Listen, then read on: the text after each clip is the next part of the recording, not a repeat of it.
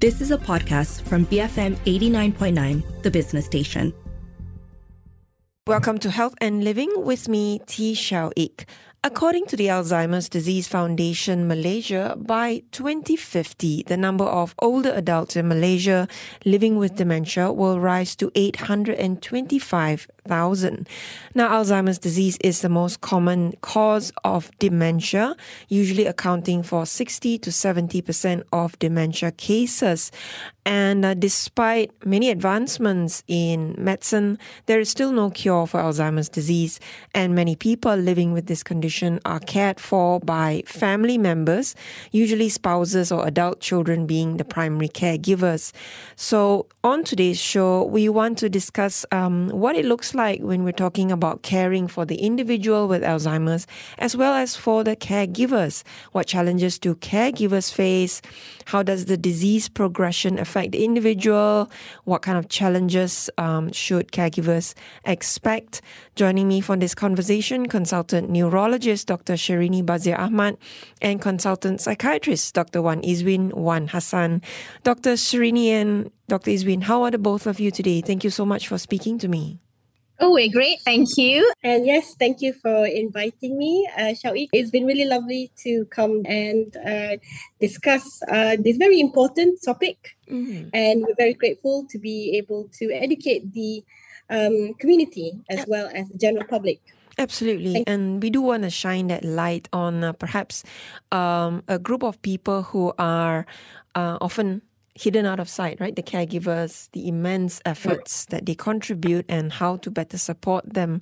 But Dr. Sherini, refresher, I guess, it's always important to understand what we are discussing.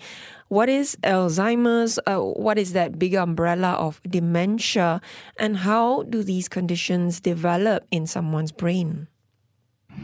Okay, a lot of time people get confused between the terms of Alzheimer's and dementia, and it's sort of usually used interchangeably.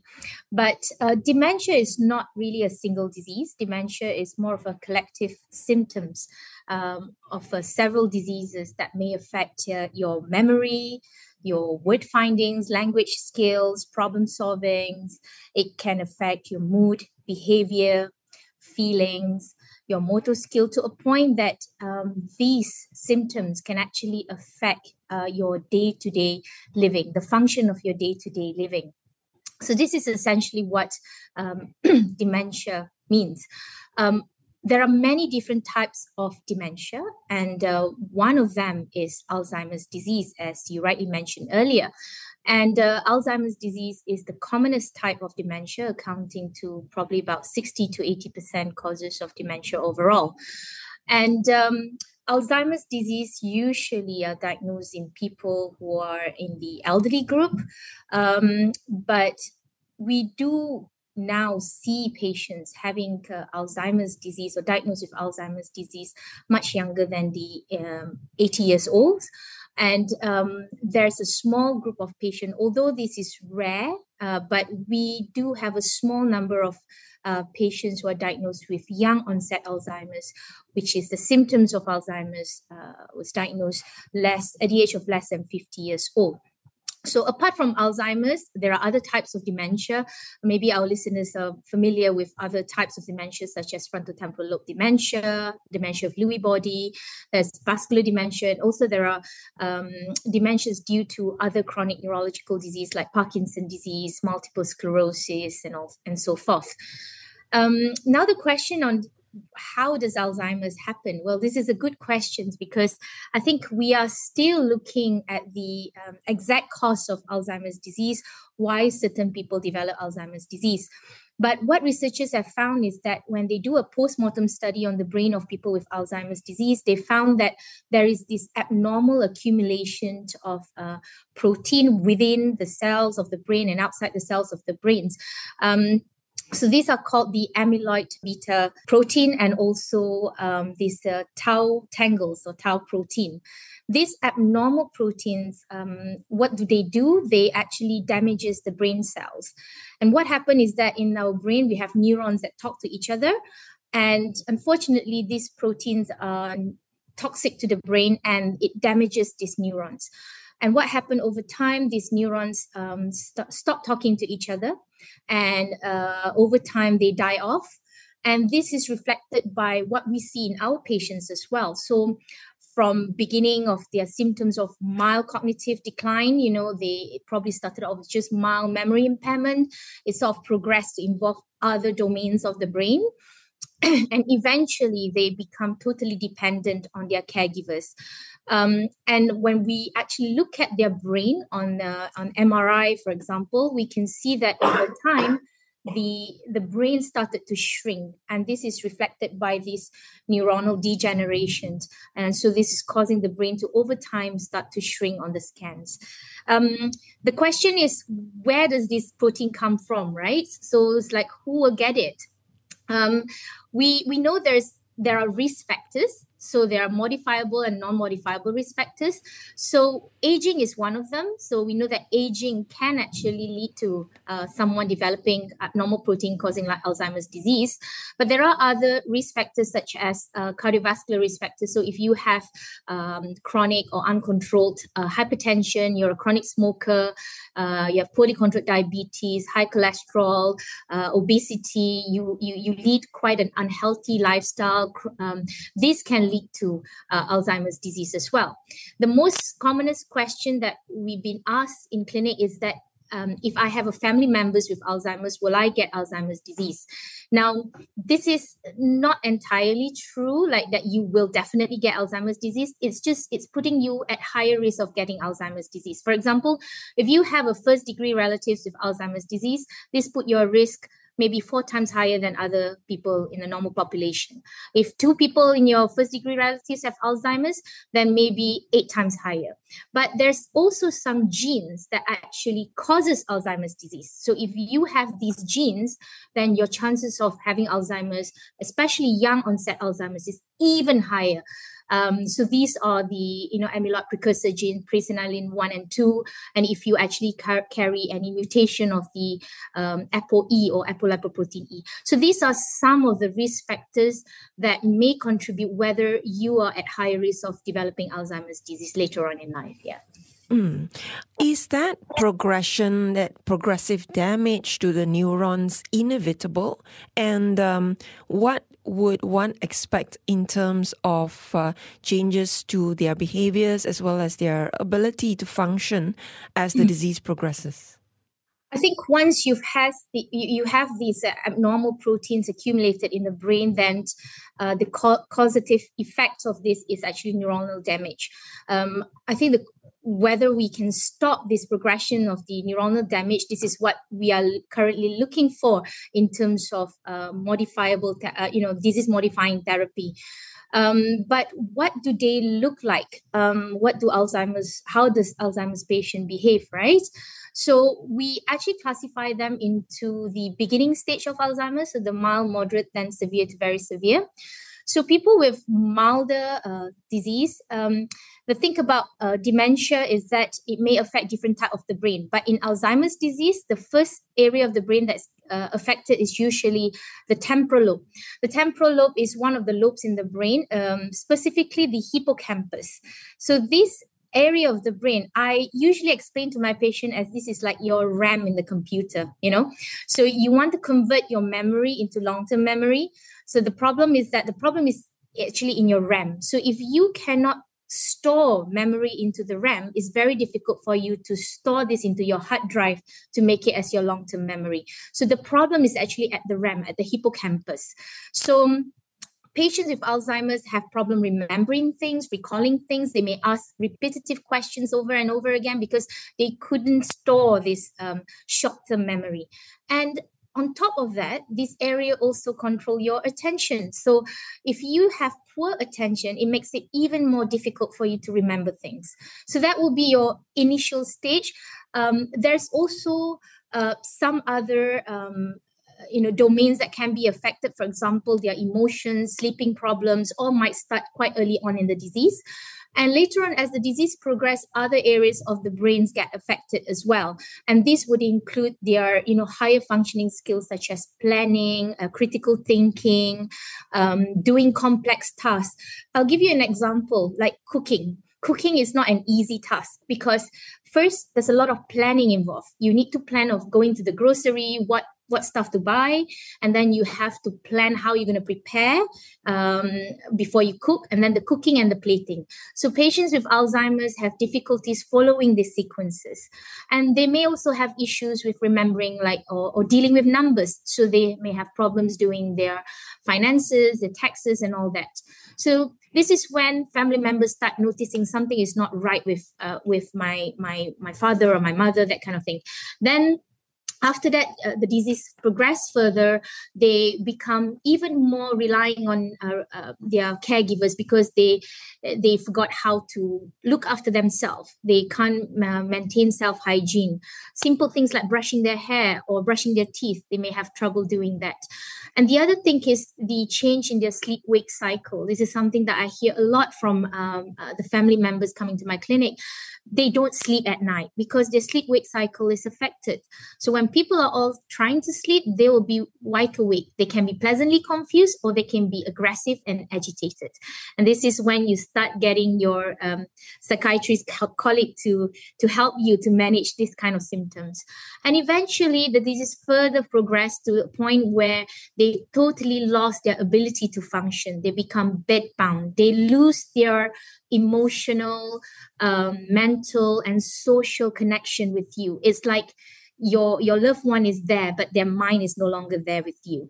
And this is when other complications start to kick in because they become malnourished, they get recurrent infections, they come to the hospital, multiple hospital admissions, to a point where the last straw of infection, they can't survive it and eventually pass on. So, Dr. Izwin, if I could bring you in very briefly now, what Dr. Shirini has described is so vast, is so profound on the individual and on the whole family and the community around them. And at the same time, aging is a non-modifiable risk factor, and we know we're living in an aging population. So, Dr. Izwin, what is the impact of increasing rates of Alzheimer's on our society as a whole? So, as you mentioned earlier, the rate of Alzheimer's disease will only increase as the population increase. So, according to the latest statistics, in Malaysia, we'll probably observe that 15%, 1/5, of the population will be above 65 by 2050. So, we are going to become an aging society, basically. And I think we need to start putting in the appropriate steps and plans properly in order to manage that. And in terms of the impact of Alzheimer's on society, the impact is not just on the person that suffers from Alzheimer's. We've got to remember it as in a wider context. So the major impact is going to be most likely to be the caregiver. The caregiver is, of course, a member of society, and the caregiver may not necessarily be able to look after this person on their own. So, in terms of caregiver burden, caregiver stress, we're hearing stories of more and more caregivers having to give up work, for example. So there is a loss of productivity. There is a loss of economy for the country, as caregivers have to quit work to look after their parents who suffer from Alzheimer's or any form of dementia, who require support in all activities of daily living. There's also the impact in terms of the mental health effects of being a caregiver, as well as the mental health effects of the person with Alzheimer's. I see it quite commonly in my clinic. A person with Alzheimer's disease or any form of dementia will often have a comorbid depression. They may have hallucinations, they may have psychosis, they may stop eating and drinking. So things that cause quite significant concern to the caregiver. And they are then again not only burdened by the cognitive difficulties that they have to face looking after a person with Alzheimer's, but also the mental health effects. And this in turn will have a mental health effect, of course, on the caregiver. They may become burnt out, they may become depressed, they may become anxious, they may stop participating in social events. They don't see their friends, they don't visit their relatives anymore. And this will have a knock-on effect, to the wider society. society will start to lose not just one person, but maybe two or maybe even more, as a result of Alzheimer's. So it's got quite a lot of knock-on effect, Alzheimer's to society. So as we expand on the conversation a little later, I guess we want to look at then how to support caregivers so that we can mitigate these effects. But we'll go for a quick break first, and we'll come back to continue the conversation with Dr. Shirini Bazir Ahmad, consultant neurologist, and Dr. Wan Izwin Wan Hassan, consultant psychiatrist. We're discussing Alzheimer's disease today, how to care for the individual as well as the caregiver. We'll be right back on Health and Living, BFM 89.9. Welcome back to Health and Living with me, T. Shawiq. Joining me on Zoom today, consultant neurologist Dr. Shirini Bazir Ahmad and consultant psychiatrist Dr. Wan Izwin Wan Hassan. We're looking at Alzheimer's disease today, not only what's happening in the brain when the disease develops, but how it affects the individual's daily lives and how it affects their caregivers as well. And hence, these two perspectives that we have on the show today. We've talked about very, very comprehensively how Alzheimer's progresses, what are the changes happening in the brain, and what then happens as the disease progresses in the individual. And Dr. Shirini, you mentioned, you gave a little teaser of what treatment would try to achieve, and you mentioned disease-modifying therapy. So what is that big picture of treating Alzheimer's disease? Can you do anything to reverse its progression? What can be achieved? Okay, thank you. So currently, what's the state of the treatment for Alzheimer's disease? We do not have a cure at the moment for Alzheimer's disease. And the treatment that we have in the market right now, especially in Malaysia, we do have medications that can slow down the progress of the disease. So for those listeners, you might be familiar with certain drugs such as, donepezil. We have rivastigmine or galantamine. So these are the drugs, what we call cholinesterase inhibitors. So this helps to slows down the process of progression of cognitive decline. But once the patient achieve or progress towards moderate to severe Alzheimer's disease, these medications might lose their efficacy, or you may have to add on a different drug. One of them, the drug that is in the market at the moment is called Memantine. And these Memantine sometimes can be used on its own or in combination with the cholinesterase inhibitors, or all the three drugs that I've mentioned earlier. So these are the drugs that our patients are familiar with and family members are familiar with. But this is medication. When we talk about treating Alzheimer's, it's not just medication. We have to think about the behavioral, psychological treatment and the neurocognitive aspect of things, which I think Dr. Wan Izwin can help me with that later on. Now, the question is there a drug that can stop this progression of disease or reverse it? These are what we call disease-modifying drugs. Of course, there's a lot of research going on at the moment, but currently the latest drug in the market that we have is what we call monoclonal antibodies. And how this works is it works against the amyloid protein, so trying to clear these abnormal protein depositions in the brain. And two of the drugs in the market that we have now is aducanumab and also lecanemab. And lecanemab is the one that actually received full FDA approval. In the latest results from lecanemab, they found that people who received this drug, they found there is a reduction in the rate of cognitive decline over the 18 months period of the study compared to those who did not receive the drug, so the placebo. And the other interesting finding in this study is that they found that when they do serial brain imaging, which is a PET scan, and this is a special scan looking at the protein depositions in the brain, this abnormal amyloid protein, they found that over time, there is a reduction in the amount of amyloid protein in the brain. So this is quite a breakthrough study. So the question now is that what is the long-term effect? What is the long-term efficacy of this drug? What is the sustainability of this drug? Will we be able to stop the amyloid deposition completely?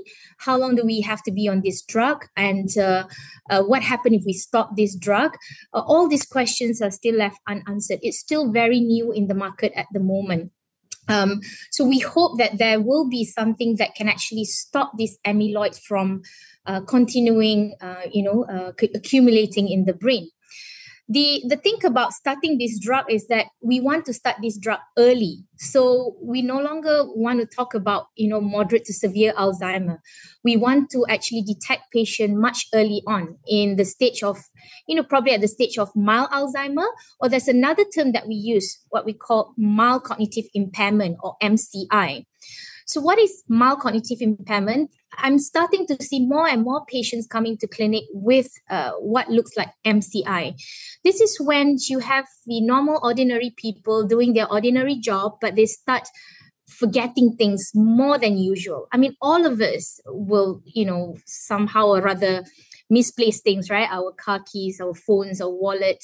But this is a bit more than that. And this is unusual for their behavior. And this is not because of stress or other confounding factors. So these are the patients where they have mild memory impairment, but it's not severe enough to affect their daily living. So they can still work. So these are the patients that we want to identify early, because not all of them will develop Alzheimer's, but a small number may go on and develop Alzheimer's disease. And in some of these patients, when they did a scan, the PET scan, they found that these patients have amyloid deposition in the brain. So these are the patients that you want to target early. And also, when a patient comes and tell you they have symptoms of what look like Alzheimer's disease, the disease process has already happened 10 to 20 years before. So this is what we call like a preclinical stage. You want to try to get these patients for this kind of treatment because you want to target them early. So, it's not just looking at what the medication itself does, where we should be sort of changing the way we think about getting them earlier, not brushing it off as forgetfulness or waiting until it progresses more, right? And Dr. Izwin talked to me about the other kinds of therapy that are important alongside medications. So alongside medication, we can try things like cognitive stimulative therapy. So cognitive stimulative therapy is where a person will attend, for example, like a daycare type of group and engage in a variety of activities like quizzes, exercises. So they are widely popular in many countries, has been shown to help reduce the rate of decline, as well as improve the overall well-being of a person with Alzheimer's dementia. And other treatment as well includes, we're talking about non-pharmacological treatment, can also include reminiscence therapy, occupational therapy. Helping the person with Alzheimer's engage more in social-based activities, social stimulation, help them to speak to more people, socialize, use their brain training games. So those kind of things can really help as part of the treatment for Alzheimer's dementia. And I guess, what Dr. Shrin is also referring to is also about the behavioral issues that a person with dementia may display.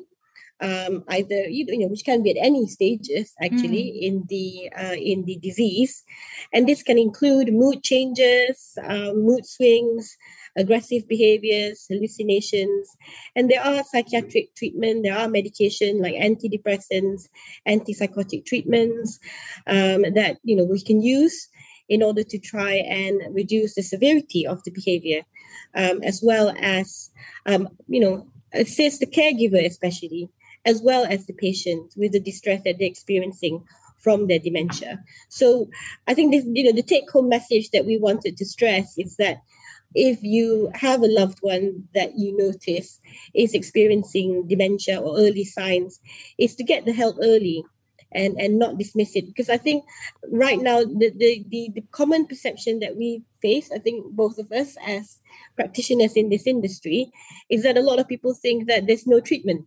You can't do anything. It's aging. there's no cure, there's no treatment, when in actual reality, even if you don't want the treatment in terms of the disease modifying drugs or medication that slows down the cognitive decline, there may be treatment to address some of these issues that's causing, a lot of stress, I think, to the caregiver as well as the patient.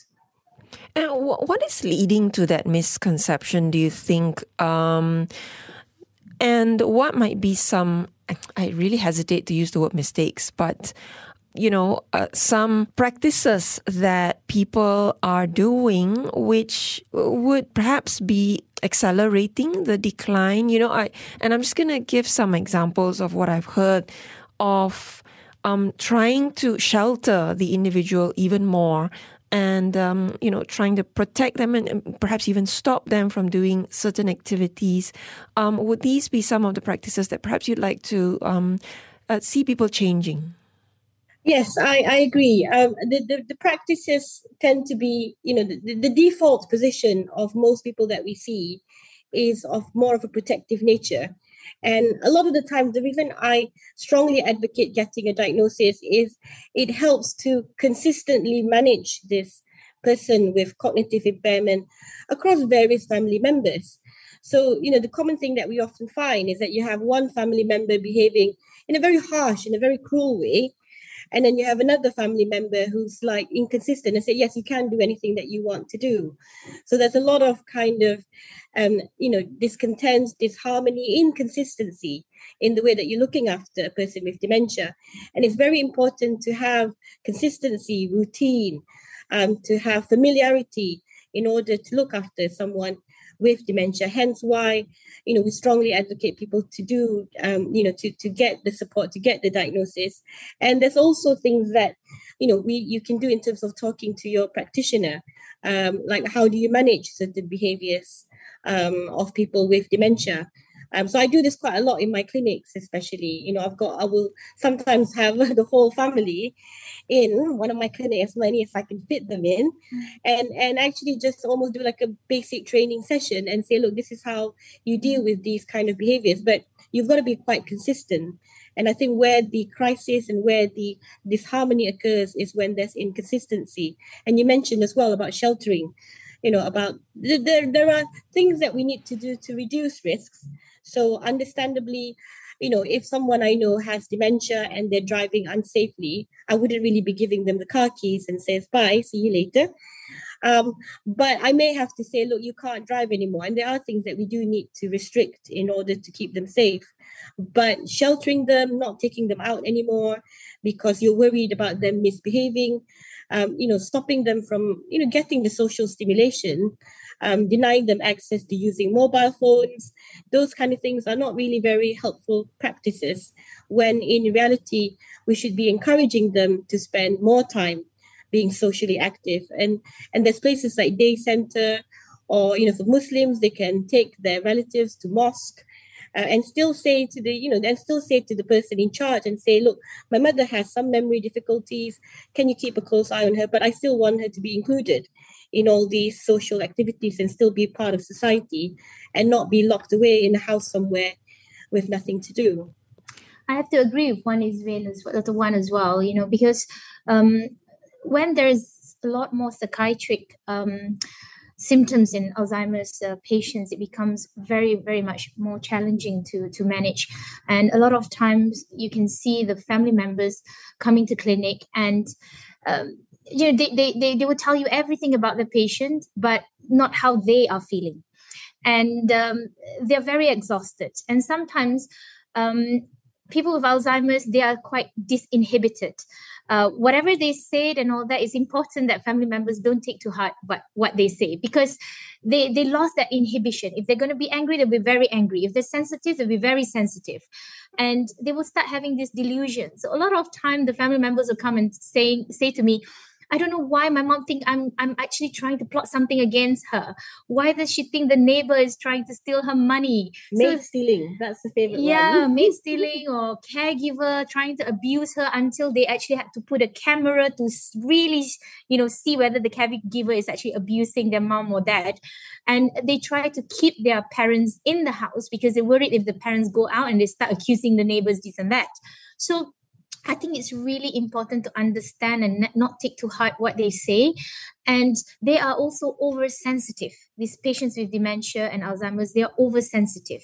So it is important to let them know that you are not doing things to be against them. You're trying to help them. And sometimes it's good to play along with, what they think, depending on the situation. If they think that this is the morning I wake up, I need to go to work, but they haven't worked for a long time, just play around. Why don't you have your breakfast first? Sit down, have your breakfast. And sooner they will forget that they're going to work and they'll do something else.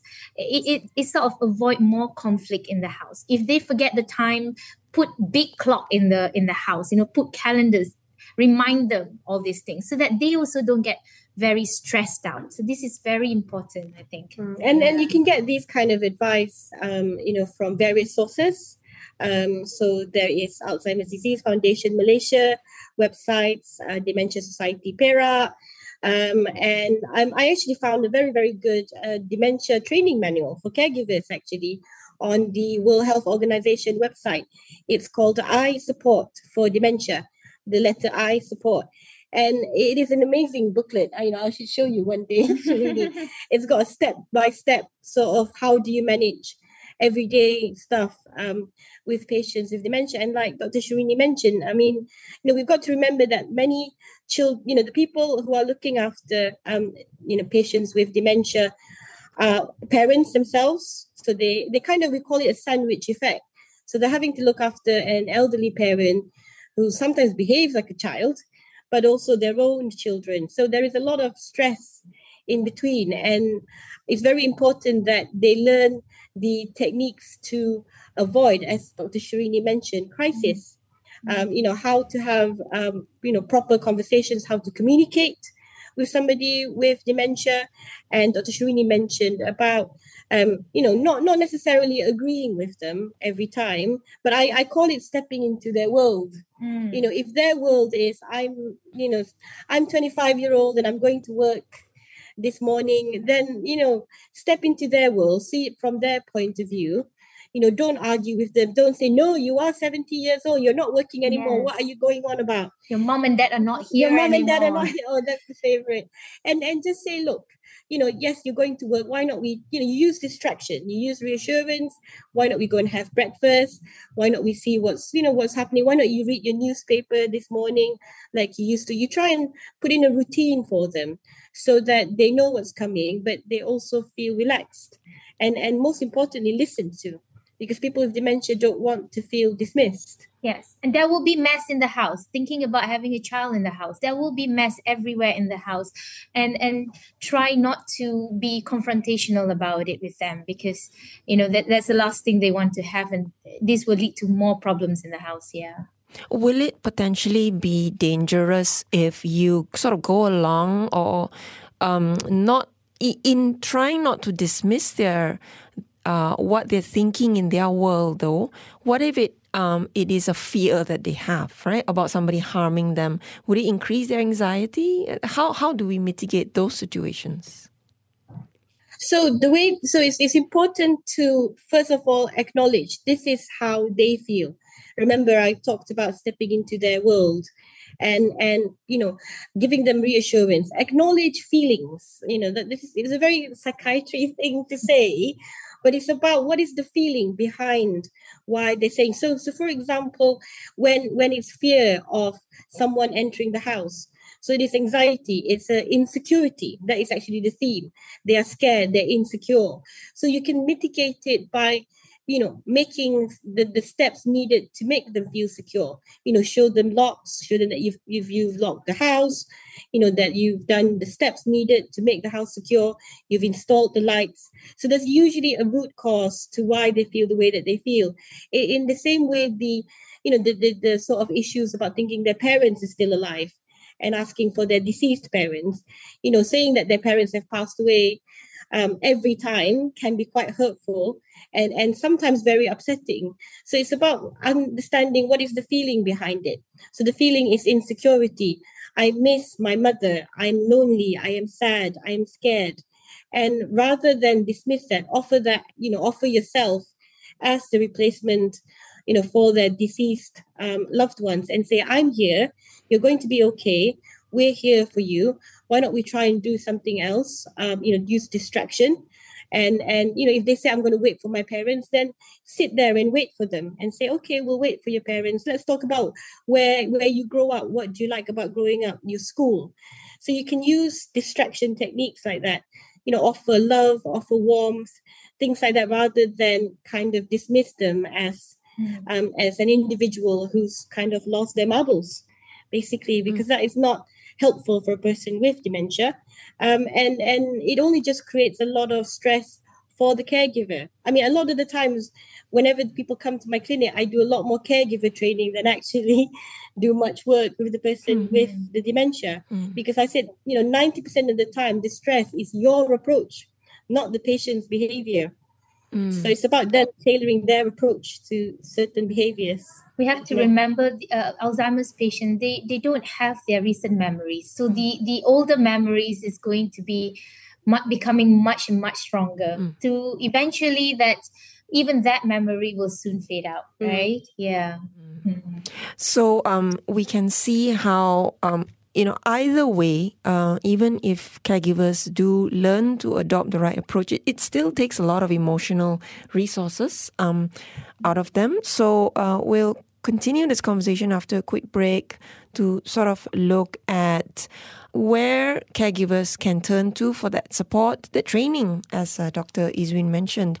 Dr. Shirini Bazir Ahmad, consultant neurologist, and Dr. Wan Izwin Wan Hassan, consultant psychiatrist, on the show with me today to discuss Alzheimer's disease. We'll be right back on Health and Living, BFM 89.9. Welcome back to Health and Living with me, T. Xiao Ik. On the line with me today, consultant psychiatrist Dr. Wan Izwin Wan Hassan and consultant neurologist Dr. Shirini Bazir Ahmad. We've been having for me, it's been a very, very enlightening discussion about Alzheimer's disease, how to step into the world of somebody with Alzheimer's. And that's really what caregivers need to do to understand what individuals with Alzheimer's are going through in order to better care for them and better support them. And this will eventually take such a toll on caregivers, both physically dealing with somebody with Alzheimer's, supporting them, helping them manage the condition, but also sort of knowing how to be this person that can be more supportive, right? Instead, and we've talked about how not to be confrontational, not to be accusatory, not to be overly protective and stop them from doing anything, not to be harsh and cruel as well. Dr. Izwin, again, I think this is very much from your perspective. Caregivers themselves, and I think the moment they receive that diagnosis of their loved one, it's probably, okay, action, go, mode, what do I need to do? And what do we all need to do? At what point do they deal with their own emotions? And I'm sure there's a lot of messy stuff going on in there. Yes, I completely agree with you, Xiao Ik. Because, a lot of the times we the way that we describe how caregivers feel about receiving dementia diagnosis is almost like bereavement. There is a shock, there is a impending loss of the person, and there is a lot of fear, there's a lot of anxiety. So caregivers will feel overwhelmed. Some caregivers kind of expect it, especially the ones that brought their loved ones sort of quite late into the for diagnosis. But for caregivers that where it's quite early and it's quite mild, it can be something that is quite stressful for them. So I guess the emotions are overwhelming, and you're right, there are a lot of them go into go mode. But I think one of the things that I always advocate to caregivers as part of their session, it's about getting educated. Psychoeducation is super duper important in looking after a person with dementia. Do not bury your head under the sand and just ignore it. It is not a problem that will just go away on its own. So there are various places that you can find resources. I've mentioned, I think, some of them earlier. Alzheimer's Disease Foundation Malaysia, Dementia Society Perak. There are also Alzheimer's UK, dementia.org, various websites that can provide you education and support. And I think, some of them actually run regular training online courses or face-to-face courses for caregivers. Also, most importantly, I think in terms of looking after themselves, caregivers, I'm very much a huge advocate of self-care for my caregivers. And and that includes saying to them, look, you've got to look after yourself as a caregiver. This is an exhausting job. You will burn out quite quickly. So there are things that caregivers can do. For example, they need to learn to take regular breaks. Try and get someone to relieve you. So try not to do this 24/7. Share this out between family, friends. If you have to hire sort of outside caregivers, paid caregivers, please do so as much as you can afford. Try and get break yourself. Practice self-care, and that includes making sure that you go on holidays yourself, go and watch a movie, have pamper sessions, things that help you feel better and look after yourself.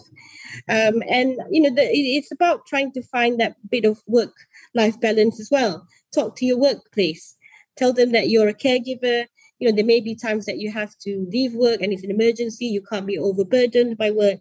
And I think another thing I always advocate as well is to talk to someone regularly.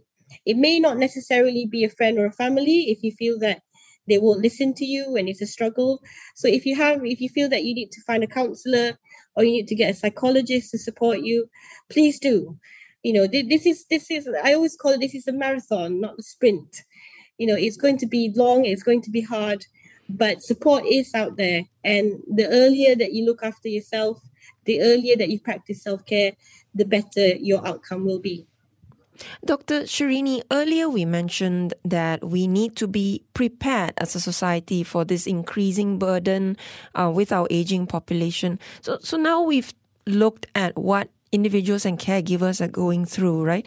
What do we as a society, policies, systems, structures, what needs to come into place, do you think? I think, as Dr. Wan Izun has mentioned earlier, we need to have more support for the society. The issue here is that I'm not just talking about Alzheimer's disease, I'm talking about dementia in general. A lot of time when the diagnosis is given, the challenge that I have is that where do I refer these patients and their family for help and support? Where can they actually send their loved ones for a daycare, for example? I know Dr. Wan Izun has mentioned quite a few, but it's not easy to get a place sometimes with them. And not everyone can come to doctor's appointment and get family support or neuropsychological support, So I'm hoping that there is a system that, we can create for patients and caregivers, centers that we have like a centralized management on these centers where patient and caregivers can actually go to these centers and get support rather than being dispersed to this hospital and another hospital, and each state will have this kind of support for caregivers and also patient. And also in terms of treatment, currently, of course, we do have guidelines and all that in terms of managing patients with Alzheimer's disease. But I think cost sometimes can be an issue. Waiting, the follow-up, the clinic waiting can be quite long as well.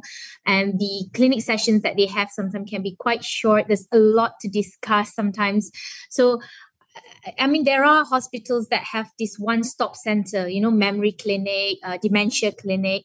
But I'm hoping that more hospitals will be able to come up with this kind of setting where you bring your loved ones here, you get your memory assessed, and then you get your neurologist, psychiatrist, all done in one go. So there are hospitals in Malaysia that do that, but I'm hoping that there are more centers that can provide this to our patients.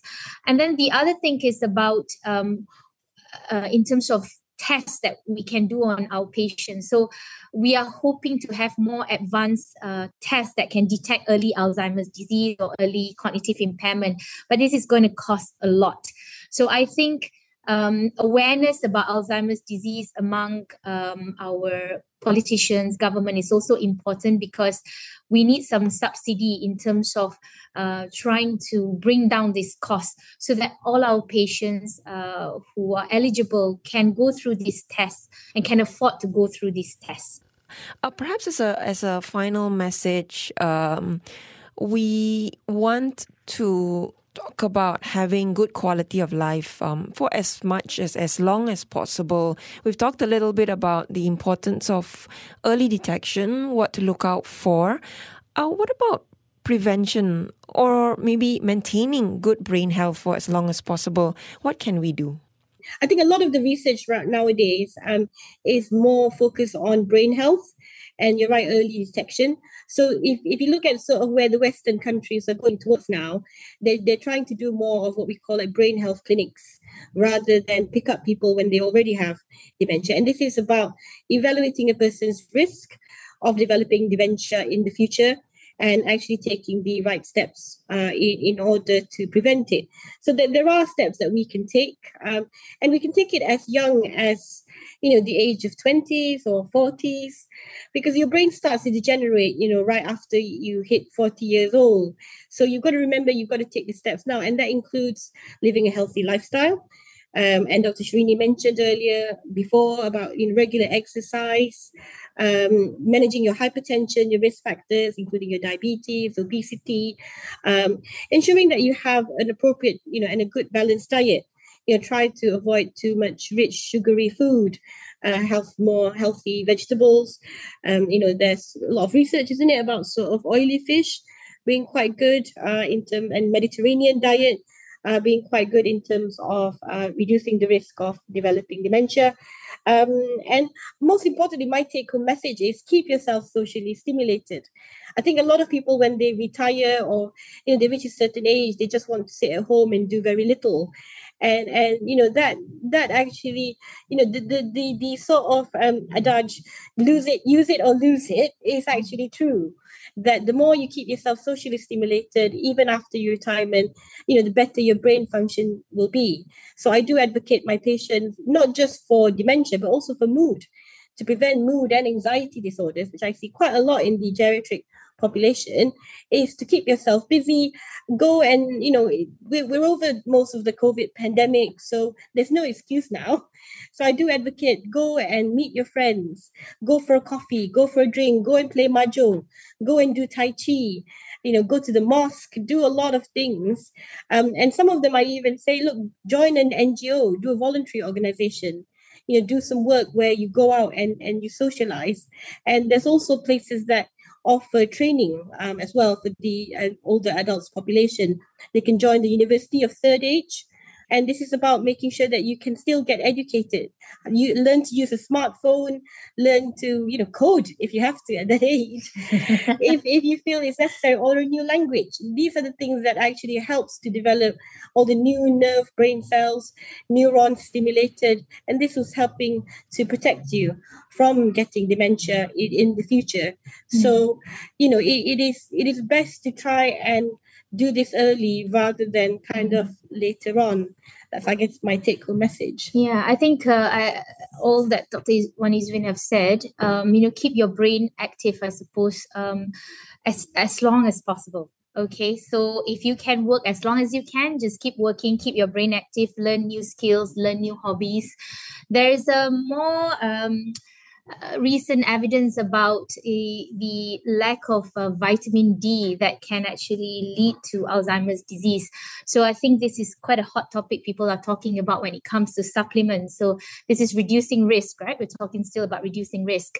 So in terms of vitamin D deficiencies, the evidence is still not strong, but there is possibly a link of reduced vitamin D levels and also leading to Alzheimer's disease. But the evidence is still soft at the moment. And how about other supplements? At the moment, a lot of time my patients come to clinic apart from all the medications that myself and Dr. Wan has given, they will bring a big plastic bag about all these supplements. So vitamin Bs, folate, CoQ10, tocotrienol, all these vitamins are still not proven yet to actually prevent your risk of dementia. So I hope this answers some questions that we all normally get in clinic. Yeah.